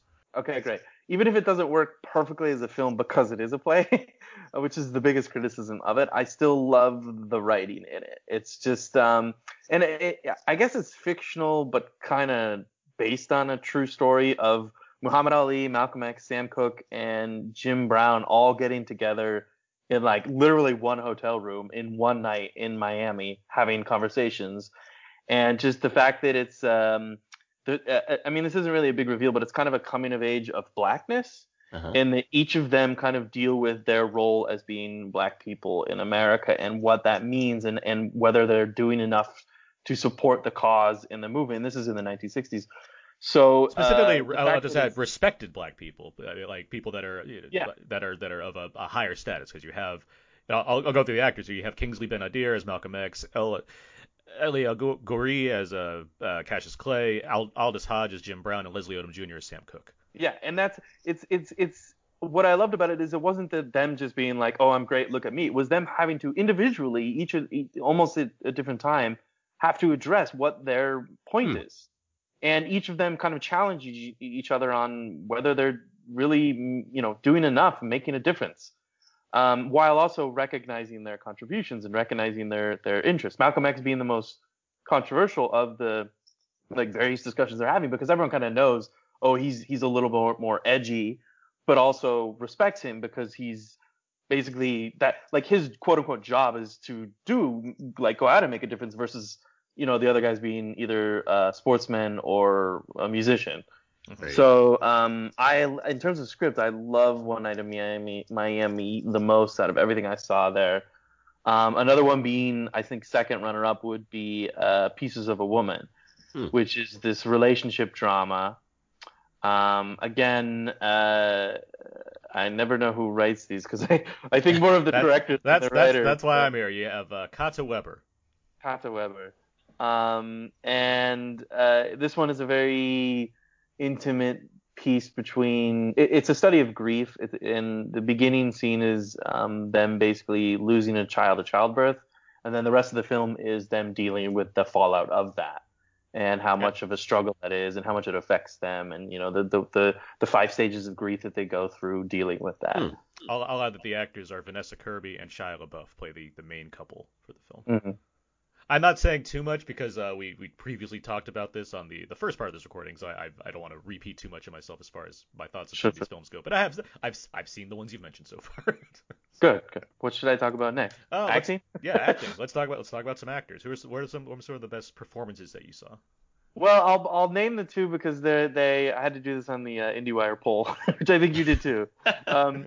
But my two choices were Frances McDormand from Nomadland being the best actress. I think she was phenomenal in it in a way that requires a complete and deep understanding of the character beyond what is written on the page, which is always where a great performance comes from. And then Mads Mikkelsen from Another Round. Although I don't even know, is that a TIFF film or a Venice film? I have the same question. It was at I don't think it was at Venice. It was at only TIFF. at TIFF. I don't see it here on the Venice list. This is my problem. They all just rolled together. It's okay. No, I mean, what we're doing here is talking about the film festivals in general. So I mean, you can speak to. We don't have to speak entirely to Venice. You can speak to your favorite performances you saw in general at these various film festivals. No, Mads Mikkelsen. The reason I mentioned him is that I saw 30 films together, basically for 3 weeks in a row. Mm-hmm. And out of everything I saw, Mads Mikkelsen was one of the top performances. That tracks to me. Yeah. He's typically very good at things. Right. Yeah, and I mean, you guys probably talked about it earlier, but one of the things that really impressed me was from the first scene. I was so sad for him because he's like the first scene opens with him and you're like depressed, and I was like, oh, Mads, like something's wrong, and then I realized like, oh, he's just giving a great performance. Like it's that kind of immediately credible and believable and awesome performance from him that I just love. The other one I guess I would mention that kind of sticks out in my mind is this Greek film Apples, Did and not see that one. yeah, it's I think it played in Toronto too, but it was a Venice one I saw like the very first day of the festival.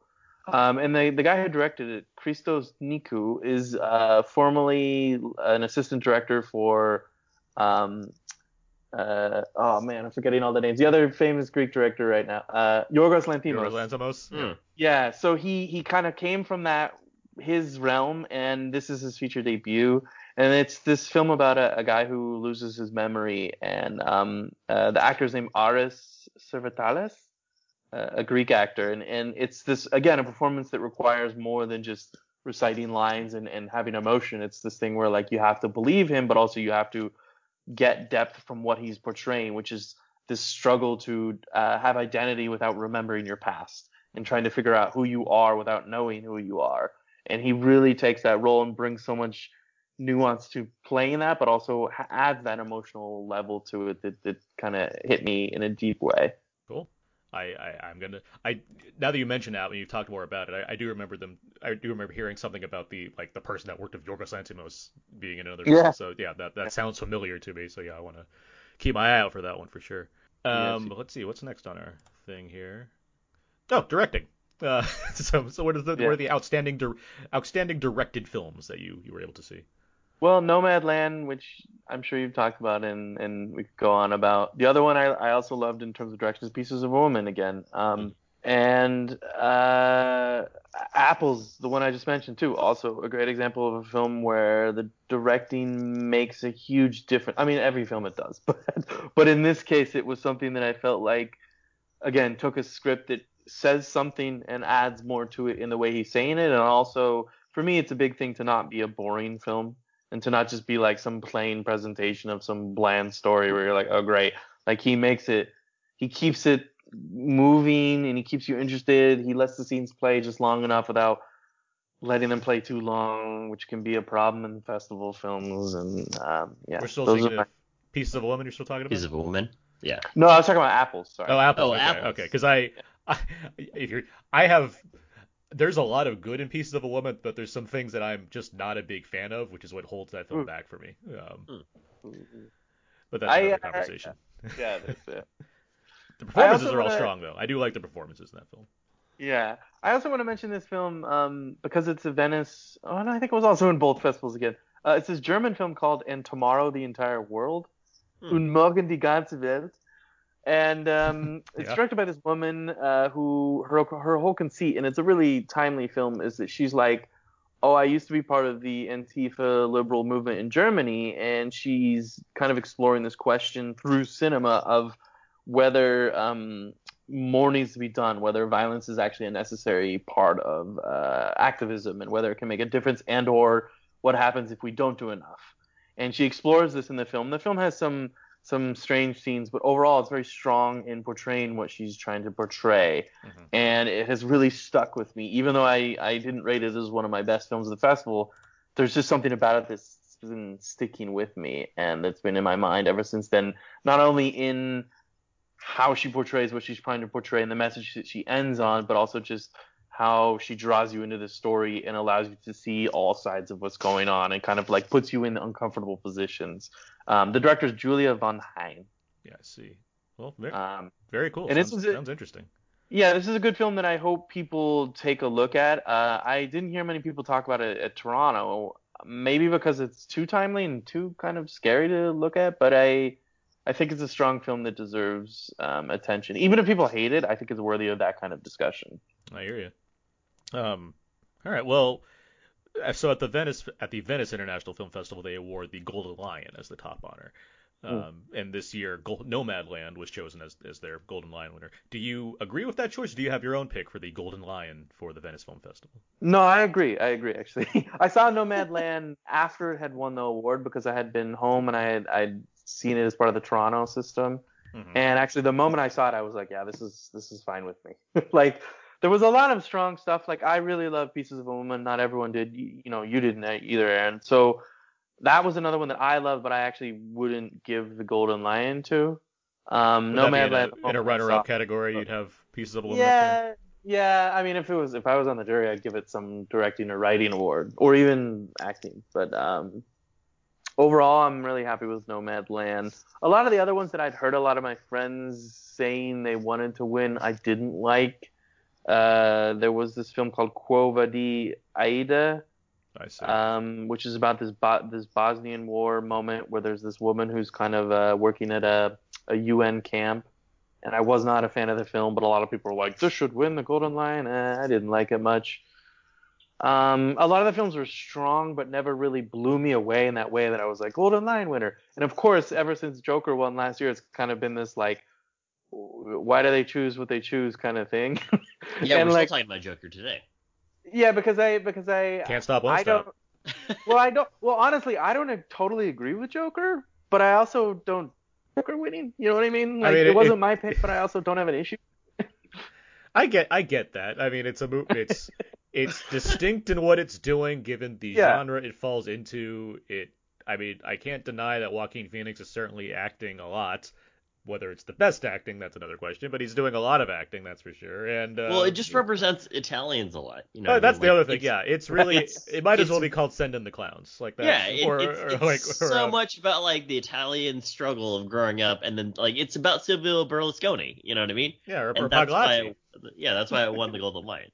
All the Italians now are just like turning off our podcast. We have a huge base in Naples. Yeah, that Lake Como crowd, they're done. Yeah. Nice is not nice to us, though. I'm done with alliteration. Yeah. Move on from that. But it sounds like Nomadland was the best, and seems like it's pretty universally acclaimed as like the best. Yeah. We have talked about that in the TIFF section of this previous already, one. but yeah, it's certainly. It's a film that people are going to be hearing a lot about, I assume, in the coming months as far as award season goes. Yeah. And not without good reason, I would say. Mm-hmm. Alex, do you have it? So we wanted to make this. We had a fun question for you. Do you have, if you were to give the Alex Billington Special Achievement Award, where would that go? Well, I would give. What would be the criteria for this kind of award, and who would the winner be? Well, I want to give one for the pointlessly longest film of the festival, which is City Hall. That's a great. Is that what is that? Is that the? It's not like 11 hours. It's something, but it's something still long. It's like 4 hours. Yeah, 4.5 hours. Frederick Wiseman's. It's about Boston, and I love Frederick Wiseman in his films, but man, oh man, this was way too long. And I watched every goddamn minute of it just to watch it, just to be like, I sat there and watched all 4.5 hours. I mean, I did it at home, but I watched it and I was like, okay. Good job for making a 4.5 hour movie. He just literally put in every piece of footage he has. Like, oh, okay, great. Let's just show. There was a scene, I think it was 5 minutes long, of trash cans. It was one of my favorite scenes, and there was just the trash guys picking up trash on the street of Boston. I was like, okay, cool, great scene, but what does this have to do with anything? Why do we need this in a film? I mean, you mentioned like a 4-hour runtime, and I was like, I wonder if that's also the same guy that did this documentary called At Berkeley, and it is. yeah, so I just looked it up right now. I was like, oh yeah, I guess there's my old because when I saw that trailer, I was like, oh, this is cool. And then I was like, I don't think I'm gonna watch this, and I'm glad that I didn't because Alex has now told me that it's kind of like long and there's no editing, and it seems like there's just gonna be shots of like. No, I hear City Hall was originally 4 hours and 2 minutes, and he cut 2 out. He cut. I wish. He wanted to get the part where Mark Wahlberg comes in. He wanted to tighten up the pacing. I would, Aaron. I also want to give an award for the film that I love, that everyone hates, that I love, and that everyone else hates, which is the I Am Greta documentary. People hate and I wrote a review of it. Look, I wrote a positive review, and people were like, "She sucks, you suck, Alex. Everyone sucks who likes this film." It was just like, oh goodness. Where was that backlash? RebelRightRadio.com. I don't know where they come from. They come out of the moment that you mention her name, people come out of the woodwork to be like, she's horrible, and I'm like, No, guys, I was it's a talking about film. the mythical girl with Hansel. Yeah, sorry that she sailed like halfway around the country, to make a point about climate change. Apparently that doesn't matter. She should be in school. Come on. That is, it's just like the moment you praise anything related to her, people they literally come out just to get angry about it. Mhm. Got it. It's No, it's yeah, I in the get that. film. There's a little bit of that passage about it, like her dealing with the negativity that sort of came with her attention. Good. I mean, good stuff. Any other thoughts on any of the films that you want to mention real quick? I mean, I don't want to waste too much time talking about No, that's fine. because I'm the kind of person who would spend 18 hours talking about all these films. Oh, I'm The only sure. other one- It will. There's plenty of time until the next Oscars for us to have you back on to talk more about kind of some of the stuff we've been seeing since then. But Of course. The only other one I would specifically mention is this documentary called Salvatore, Shoemaker of Dreams. It's actually made by Luca Guadagnino, the Call Me by Your Name director. yeah, is it a Im- shorts im- or is it a film? No, it's a 2-hour documentary. Oh, So okay. wow. After Call Me by About Your Name, Boston. he made, he made this HBO series. He made this documentary, and he's made a short film during the lockdown. So he's been really, really busy on top of probably planning 5 other projects. Oh, he's so. Italy's Steven Soderbergh. I have to mention because I really loved it. It's basically about this Italian guy who makes shoes and becomes famous and does shoes for all the celebrities in Hollywood. And it's exactly the opposite of what I thought I would enjoy. And I remember thinking, what am I going to watch here? And I sat down and was like, this was incredible. It's very most people won't like it because it's too long and it kind of like just draws on about this guy doing his shoes. Mhm. But I just knew what Guadagnino was doing. I knew what he was focusing on. I knew that he appreciated this guy's love for shoes, and I kind of loved it. So Nice. Oh, very cool. It's like an Italian Jiro Dreams of Sushi, but with shoes. yeah, actually, that's a good reference. It Hmm. really is. I dig it. Salvatore sleeps with shoes. I get it. I will end by saying I had a good time at the festival. I'm really glad I went. It was great to be at a festival watching films in cinemas. Mm-hmm. And I know that's normally what we do all year long. And then I played it against TIFF, which is I went home and just watched 15 more films at home. Mhm. And it just wasn't the same, and I missed that. And I was, again, we talked about at the beginning of this, I was aware of the risk and it was nervous, but I was still glad to have been there and have just gone and had that moment one more time this year. Well, very cool. Yeah, it's always good. Very cool to get some info from you on this. And I mean, Yeah. Abe and I are currently in a spot where theaters just don't feel like the best decision right now. So it's Right. nice to hear from somebody that, has a bit more accessibility to an area that's gone through this and has dealt with this in a more responsible manner. So Yeah. you can actually Yeah, feel comfortable exactly. doing what you're doing. Well, So yeah, thank that's- you to global correspondent Alex Billington. for sure. Yeah, it's always good to get you in here. Yeah. Of course. But with that in mind, that's going to do it for this week's episode about Now with Aaron and Abe. You can find more of my work, my personal blog, thecodeiszeek.com. Everything I do ends up over there. I'm also writing movie reviews at Wheel of Entertainment, Blu-ray reviews at wisely.com, and occasionally writing over at Variety. You can also find me on Twitter at AaronsPS4. Abe? You can find more of Alex Billington's work over at firstshowing.net and also my Instagram, abe.mua, and twitter.com/walrusmoose. # we love Lake Cuomo. Alex Billington, where can people find more of you online? Whatever Abe just said is exactly where you can find me. At firstshowing.net and on Twitter at firstshowing. And on Letterboxd at firstshowing. Oh. They have a new website where you gotta go. No, I love Letterboxd. So. It's a good way to keep track of things, that's for sure. Yeah. You can find all the other episodes about Now with Aaron and Abe on iTunes, Audioboom, Spotify, and Stitcher. SoundCloud, Podomatic, and HHWLOD. Feel free to email us at outnowpodcast@gmail.com. Ask us any international questions over at facebook.com/outnowpodcast or tweet at us at twitter.com/out_podcast. And of course, follow us on Instagram, instagram.com/outnowpodcast. Alex, once again, thank you very much for joining us. Thank you, Alex. Of course. No problem, guys. For sure. And that's going to do it for this week's episode. Stay tuned for some plenty of horror-themed bonus content coming in October in addition to our regular shows as well. But until next time, so long. And ciao. God, see. I hear something saying,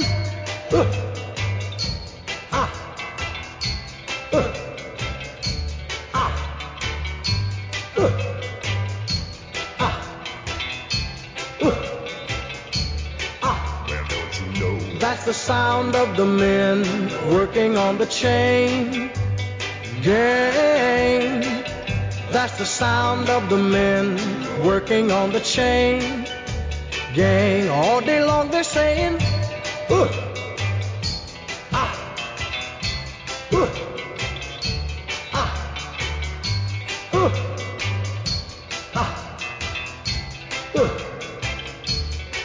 Well, don't you know that's the sound of the men working on the chain gang. That's the sound of the men working on the chain gang. All day long they work so hard till the sun. Alex, did you say a lot of ciao bella when you were in Italy? I say ciao all the time. Yeah, it's Okay. very. I love it. Every time I'm there, I'm like ciao. Ciao. And all the Italians love to respond with the ciao back at you, and you're like, yeah, ciao. I dig it. I wasn't sure if you're like, oh, in Germany I say ciao all the time too. It's like, Well, you can, but in Italy it really feels good. Yeah. It's like the warm fuzzy ciao feeling.